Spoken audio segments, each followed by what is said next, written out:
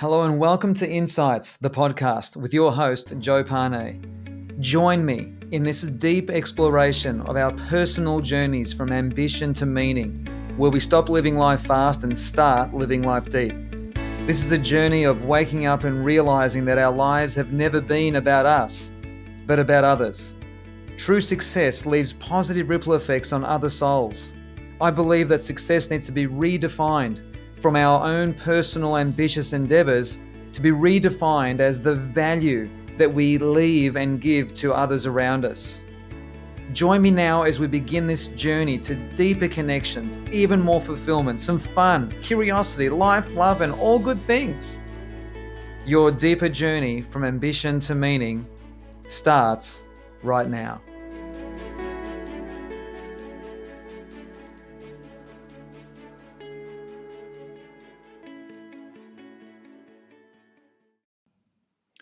Hello and welcome to episode 3. It's Joe here, your host. Thank you so much for joining me. So today I thought I would focus some time on the ambition to meaning journey that we're all on.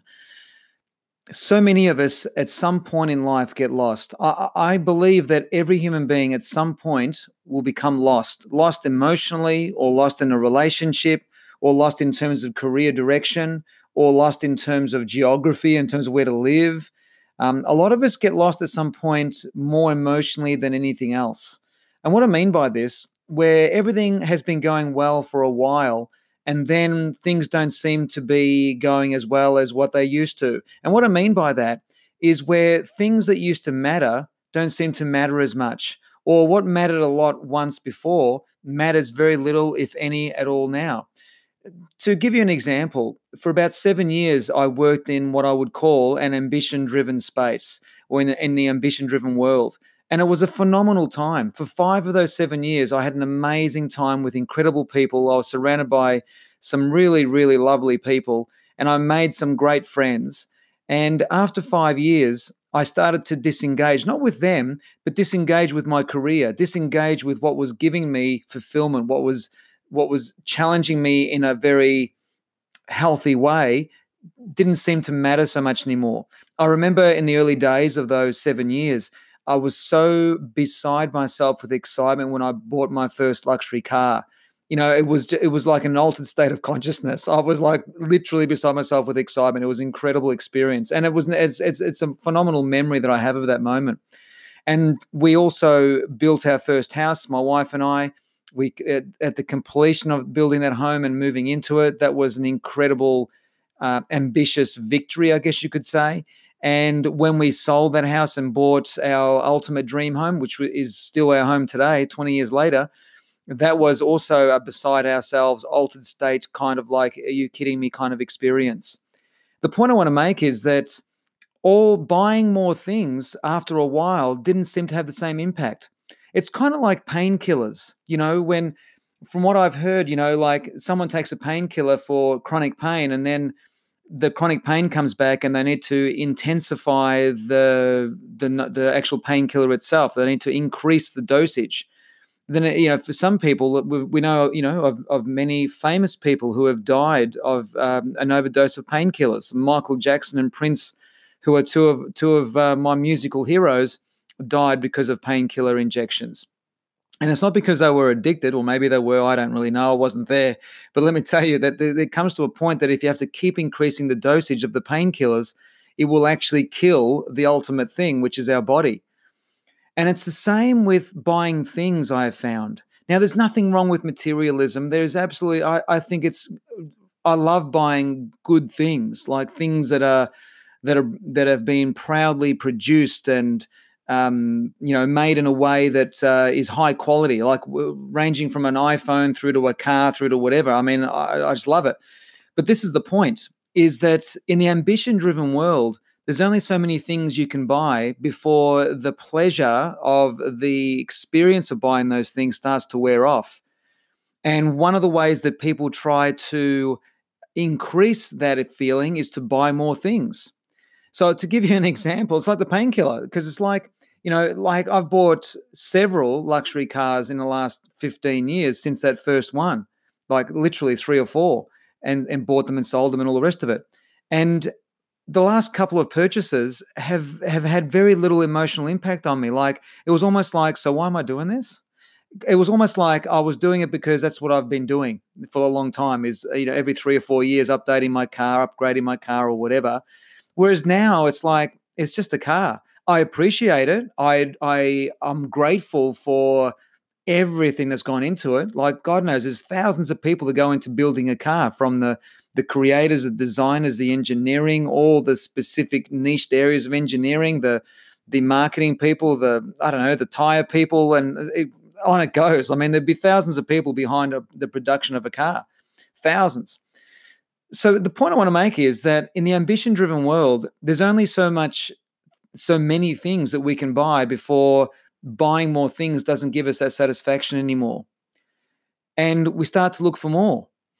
One of my favorite books is a book called Man's Search for Meaning by Viktor Frankl. And if you haven't heard of Viktor Frankl, I strongly recommend that you go somewhere and you buy the thing, because Viktor Frankl was an amazing survivor of the horrible Holocaust period in the 40s. And Viktor Frankl was a survivor of extremity. Like, I mean, we're talking about 99%. I'm making that figure up. It'd be in excess of 90%. That's a fact. Of people around him did not survive what he had to survive in terms of starvation of nutrition and food and all the physical side, also starvation of spirit, starvation of emotion, starvation of connection, starvation of growth of any kind. Like, he was completely starved from a spiritual level all the way through to the physical level, and yet survived. And what he says in his book, Man's Search for Meaning, is he survived because he was able to cast a meaning within himself on the experience and where he needed to go from that experience and what he could give to the world if he survived that experience. Was the spiritual journey within him that actually pulled him through all of those horrible, indescribable dark tunnels that he had to go through to get to the other side. And he says in his book that humankind's chief desire has never been to gain more and more and more pleasure. He says that humankind's chief desire has always been meaning, to have meaning. And the ambition-driven world, there's only so many pleasures that we can actually obtain. There's only so many pleasures that we can experience. Even if someone came along to all of us and gave us all, I don't know, $5 or $10 million to spend on whatever you want, sure, we'd have a great time for a while, for many months, maybe a couple of years, I don't know. And then it would get to a point where it's like, well, how many more things can I buy? How many more things can I have? And so what happens in life is, when we start to outgrow the ambition-driven world, we start to overcompensate with pleasures. Now, what I'm saying to you is not a universal, it's not something that happens to everyone. But based on my exposure over the last 13 years to working with people on very deep personal levels, whether it's in a group environment or a one-to-one basis, I found a lot of people are on this journey from what I call ambition to meaning, where they're looking for more depth, they're looking for more connection, they're looking for something different. The ambition-driven world is centered, well, it's centered around the ego. It's what's called egocentric. So our identity in the ambition-driven world is very much influenced by external forces. The value system that drive the ambition-driven world are extrinsic. And what I mean by that is that values that we have in the ambition-driven world are normally heavily influenced by the opinions of others of what it is that we should be liking, what it is that we should be buying, what it is that we should be having, what it is that we should be experiencing, how we should be living our life, what sort of lifestyle we should be having. It's kind of like the old cliched adage of, keeping up with the Joneses kind of thing. And the ambition-driven world, we have a different identity in terms of who we think we are. In the ambition-driven world, we are very much identified with two core driving questions. One of those core driving questions is, what do you think of me?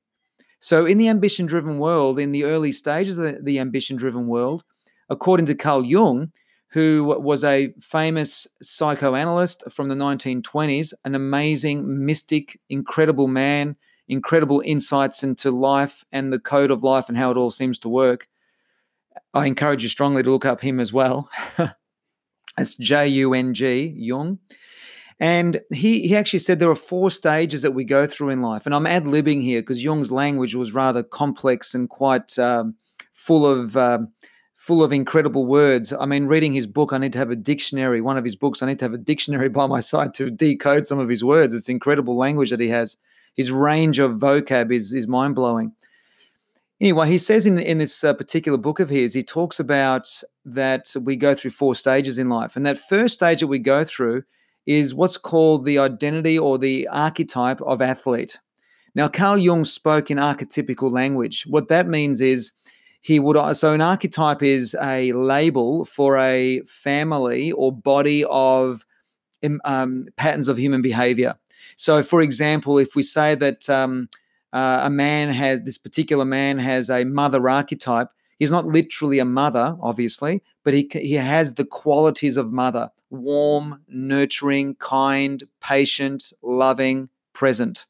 So he's got the archetypical flavors of a mother. Does that make sense? So an archetype is a description of a body of emotional descriptions or behavioral descriptions of who we're being.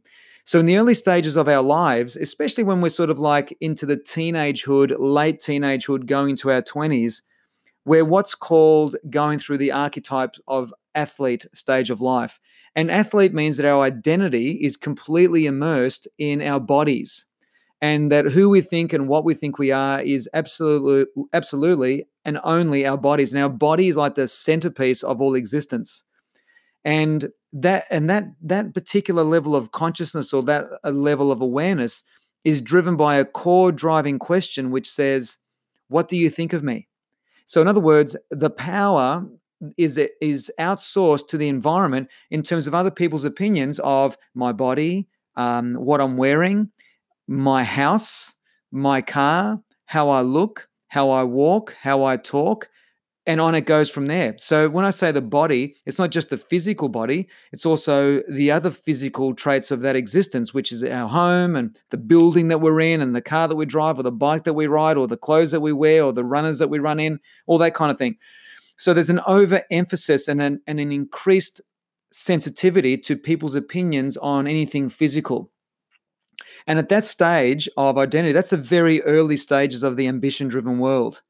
And at that stage of development, we're so sensitive to other people's opinions that it is impossible to have a consistent high level of self-esteem. Because if we've outsourced our power of opinion to something outside of us, media, advertisements, marketplaces, communities, other people's opinions, father's opinions, mother's opinions, friends' opinions, if we're solely outsourcing our power to all of those different places and people, then our self-esteem is going to swing up and down according to the opinions of others. And so it's very, very difficult to have a solid, consistent, high level of esteem and self-belief when we're living at that level of consciousness or that level of awareness. Nothing wrong with it. If wherever we're at, there's nothing wrong with wherever we're at. I'm simply describing here the journey. So the ambition-driven world is driven by the identity of what you think of me. So the identity at that stage is very much labeled by our physicalness, our body. And then what happens is our identity takes a shift as life continues and our responsibilities increase. And as we begin to take on maybe a new job or a new career, or we're leaving uni, or we take on a trade, or we start our own business, like we start taking more financial responsibility, where we have increased financial obligations perhaps. Maybe there's also the entry of, there's a new partner involved, or we're getting married, or we have a family. Spread over the next 10, 15 years, our responsibilities change. And our according to Carl Jung, we enter into the second stage of life. And that archetypically is described as the stage of the warrior. Warrior as in hunter, not warrior as in concerned. So that's WARRIOR. I think I've spelled that right. I certainly hope I have. So warrior is in the hunter. And our identity is defined by our results. And the core driving question of the warrior stage is, what can I get? Get the girl, get the guy, get the experience, get the house, get the result, get the money, get the life. Nothing wrong with any of this either. It's just that that's the stage of life that all of us go through at some point.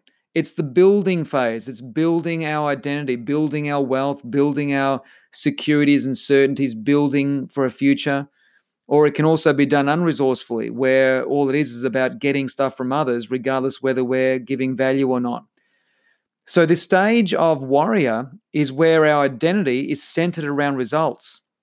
Now, the reason why I'm explaining this and sharing this with you, these stages, there's 4 stages, and these are just the first 2, is because at some point, as I mentioned earlier, we all get lost, where we've been used to living in this ambition-driven world that's driven by outside forces. So the ambition-driven world is made up of these 2 stages: the stage of the archetypical stage of athlete, combined with the stage of warrior. So we've actually got 2 driving questions that drive our experience, and that is, what can I get, and what do you think of me? And inevitably, with these 2 questions, we're going to run into some kind of strife, because there's only so much pleasure that we can receive from out there to satisfy us. And it gets to a point where we get lost, where we start asking questions, different questions. So, for example, for me, when I spent, as I said, 7 years, actually 10 years working in the ambition-driven world, it was the last 2 years of that ambition-driven world that I got lost. I wasn't getting engaged as much as I was. I wasn't getting as excited as I used to. The thought of buying a new car was like big deal. Like, it just didn't turn me on anymore. I wasn't being uplifted anymore by the things that used to uplift me. I was starting to question everything. And then, of course, the ego voices that are inside all of our heads have a field day with this, because those voices start saying things like, well, you're experiencing this because there's something wrong with you. What is actually wrong with me? And I remember having depressed moods, like clouds on a sunny day, dark clouds coming, and those clouds disappearing and then coming over again, disappearing. I remember one particular defining moment when I was walking with my wife one evening. This is prior to kids. We just went for an evening walk, and I was just suddenly overwhelmed by this heavy feeling that was like a depressed mood. And it was like I was entering into this darkness, and I remember thinking, you've got to, you need to do something about this. Like, you can't keep going down this tunnel of depressed mood, because you're going to go so deep that you're going to get stuck and you're not going to be able to get out. So I was getting concerned, and I was actually thinking, is this what it means when they say that, this is depression? Is this what they mean when they say that, is this a mental health issue that I'm going through? Is this some kind of mental, I don't like to use the word mental illness. I've got a whole thought around that, which we'll save for another podcast. But is it my mental health that's suffering? Like, I didn't know what was going on.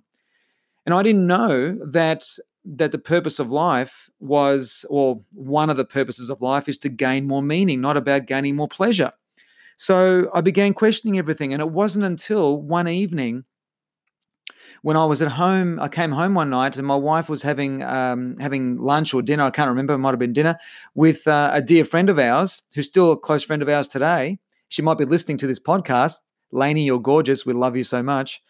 And she was having a conversation with my wife, and she was so perky and so excited about some weekend that she went on. It was a meditation retreat that she absolutely loved. And I remember the excitement in her eyes and the vibe in her energy inspired me to look up on the internet this group or this company that she went and immersed in this wonderful weekend on. And long and the short of it is, I started to discover meditation. I started discovering the world of spirituality. I started to discover the world of altered states. I started to discover this other world that was completely and utterly foreign to what I was aware of. And Carl Jung says that the 3rd stage of life is where we enter into the identity stage. So these are all what I call identity stages of what we think our self-concept is. We'll talk more about that and go deeper into identity in another podcast episode. But the 3rd identity stage is the stage of statesman or stateswoman. I mean, Carl Jung was based in the 20s, so different sort of, had a patriarchal pattern to his expressions. So he would speak of man, not humankind, or of women, but that was back in the 20s. So can you believe that, very soon it's going to be 2020. We're going into the 20s of the next century. I mean, that is mind-blowing. Anyway, that's a whole another thought. But statesman or stateswoman, that 3rd stage is the beginning of the meaning-driven world. It's the beginning of where our awareness expands into a completely different core driving question. because the question of what do you think of me, which transforms into what can I get in the ambition-driven world, transforms into what can I give. Where now the purpose of life, we have redefined it. So what happens in the first stage of life, our purpose of life is pretty much focused on our physicalness, our physical body, our physical house, our physical, anything that's physical and material. So it's pretty much about, immersing in the experience of that. So our identity is very much body driven and physically driven. In the second stage of warrior, our warrior hunter, our identity is very much results focused. So our careers are very, very important. So the vehicle, what we call in human behavior, there's vehicles in life. So not vehicles as in cars and trams and trains, vehicles in the sense of emotional vehicles. Like our career is a vehicle for us to express ourselves. Our relationships is a vehicle for us to express ourselves. Any hobby or ritual that we have is a vehicle for us to express ourselves. And so what happens is at the edge of the ambition-driven world, our identity is defined by the results that we're getting. And if the results that we're getting are predominantly coming from our career, and then we experience a career crisis, and that career ends, or we're sacked, or something changes, or we're packaged out, or our role changes and evolves into something completely foreign to us, that can be a crisis point for a lot of people. And it's not because of the job, it's because it becomes an identity crisis. Because if our identity is enrolled or wrapped up in our career, and that career changes or that career is taken away from us, unconsciously that translates to, you've just taken away my identity. I don't know who I am. Now, for me personally, when I was disengaging with my vehicle, with my career, that mattered to me so much for so many years, the very thing that mattered to me didn't seem to matter anymore. I was really concerned. I actually genuinely thought there was something wrong with me, and I'm going down some kind of emotional tunnel of darkness that could lead to depression and all kinds of things. I actually thought there was something wrong with me. Now, bless her soul, when Lainey was in our house sharing her excitement, she connected into something in me that I hadn't connected with for a long time. There was a different kind of excitement, because the excitement wasn't about buying another thing. It was about learning more about the human condition, learning more about emotions, learning more about relationships and how they evolve and grow. And I didn't know, but this was my introduction into the meaning-driven world. And what actually happened was I ended up taking a 15-month sabbatical away from my old work. And fortunately for me, I had a phenomenal relationship with my boss, and they gave me permission to, I guess it was permission.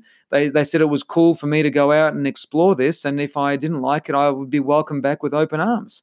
I was still to this day, so grateful for the opportunity that my old boss gave me to go and explore whatever crisis I was going through. And guys, I've got to tell you that when I actually moved into the meaning-driven world, it was completely and utterly foreign. It was so foreign to me. I remember having so many overwhelming moments emotionally that I had no clue what was going on. And so anyway, I had this 15-month sabbatical where I went and did all kinds of weird and wacky things. I met some amazing people in the meditation space.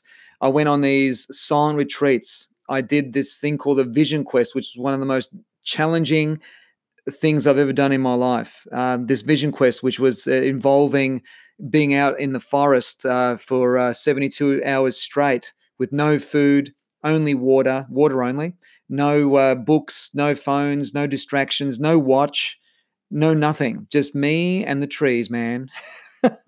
Anyway, I'll explore Vision Quest with you in a lot more detail in another podcast episode, because it deserves a lot more than just the soundbite I've just given it then.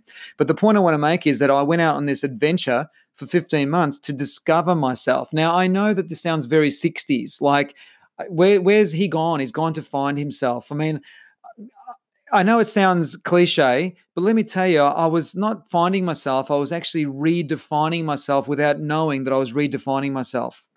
So I was searching for more meaning. I was searching for something different. I was searching for something that would actually genuinely add value to the world or to the community or to whoever I was with. So in the beginnings of the meaning-driven world, our identity takes a shift. It transforms from an identity based on results and other people's opinions. It transforms into the identity based on legacy, where now our identity is driven by legacy. And by legacy, I don't mean a statue in the park of us. What I mean is the ripple effect of the legacy of the impact we have made on other people's souls, the ripple effect on our children, the ripple effect of smiling at a stranger in the street and how who knows what kind of impact that's had in that moment. The ripple effect of being vulnerable with our close ones, the ones that we care for, the closest people in our lives. And vulnerability is not crying or puddle on the floor. That is only a thin slither of what vulnerability truly is. Vulnerability is where you can be unedited, unfiltered, and be completely yourself with those that you love and not be judged. To be completely present to them and their beauty and who they are. True connection. And that's the beginning of the meaning-driven world.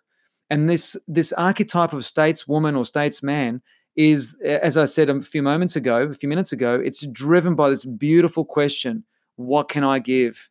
And this journey from ambition to meaning is an emotional one because both these worlds are driven by different values.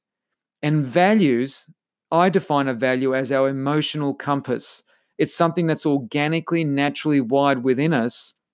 It's wired within us that when we follow those values, when we live aligned to those values, we feel great. When we violate those values, we don't feel great at all. We feel disengaged, we feel disempowered, we feel pretty ordinary emotionally, which then has a ripple effect on our energy of our body and so forth. So the journey of ambition to meaning is going through these 4 stages. I'm aware that I've only given you 3. I'll get to the 4th one. I'll squeeze that in a minute. So the first 3 stages is what dominates humanity. That's what we're going through. This is a universal way of explaining, one way of explaining the journey of the human condition, is that ultimately we're here to realize that, the journey to the ultimate is we're here to realize, first of all, that our lives have never been just about us. There's nothing more boring for you and for me than to just focus on ourselves for days and days and days. If we were to do that, our spirit and energy would start to drop and we would get depressed if we just focused on ourselves. And that's not a reflection of our character. That's just a reflection of the way that the human condition is wired, because the human condition is wired to serve, to make a difference. And that's what the meaning-driven world is. It starts to focus on others. It starts to focus on genuine value that we can give to another person. It's a different attitude. It's a different vibe. It's a different energy. And the ultimate stage is the 4th stage that Jung described as the archetype of spirit. And that's where we go through another identity shift, where we begin to realize that what we are is consciousness itself. Now, let me tell you, that deserves a whole nother podcast episode, because going to the archetype of spirit is going to take me into woo-woo land, which I love. And I'll dedicate a woo-woo podcast episode to the state archetype of spirit, because there is so much to that. So that's the main transition. So what happens is we all get lost at some point, because when we're sort of over with the ambition-driven world, we don't know what's next. If we don't know that this conversation that you and I are having even exists, we don't actually know what's actually happening to us. And that's what I went through for 15 months. I remember just becoming emotionally overwhelmed so many times without having a clue as to what I was going through. And that was the journey that I went through for 15 months. And when I came back, because I was running out of money and I had to go back to my old job, and my old bosses took me back, and I was very grateful for that. But I only lasted another 8 or 9 months because I just wasn't values aligned anymore to what the organization's values were. Nothing wrong with their values. It's just that my values were different. My priorities were different. My emotional compass had shifted direction. And I didn't know what the direction was. All I knew was it was a different direction to where I had been. So then that's when I went on a bit of a search, and I ended up, and I won't bore you with a long story, but I ended up discovering this thing called personal coaching. And that's when in 2005, I began my journey into the world of behavioral coaching, emotional intelligence, and working and building my skill and working with people in this sort of area.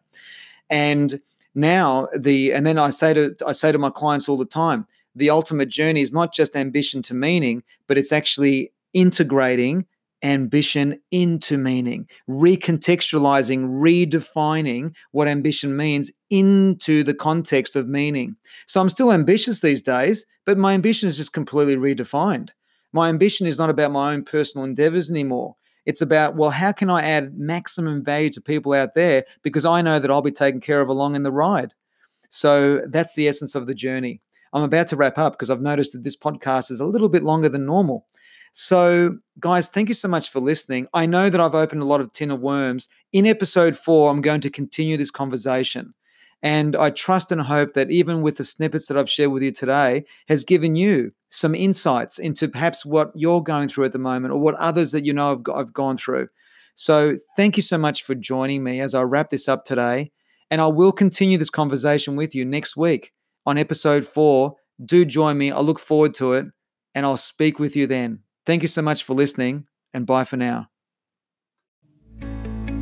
I'm Joe Pane, and you've been listening to Insights, the podcast. Thank you so much for joining me. And if you're thoroughly loving the journey of these messages, please feel more than welcome to leave a review. And be sure to leave a comment on what you've been learning and how useful this has been to you and how you've been sharing this with those around you. Thank you so much for joining me, and I'm looking forward to being with you again very soon in the next episode of Insights, the podcast.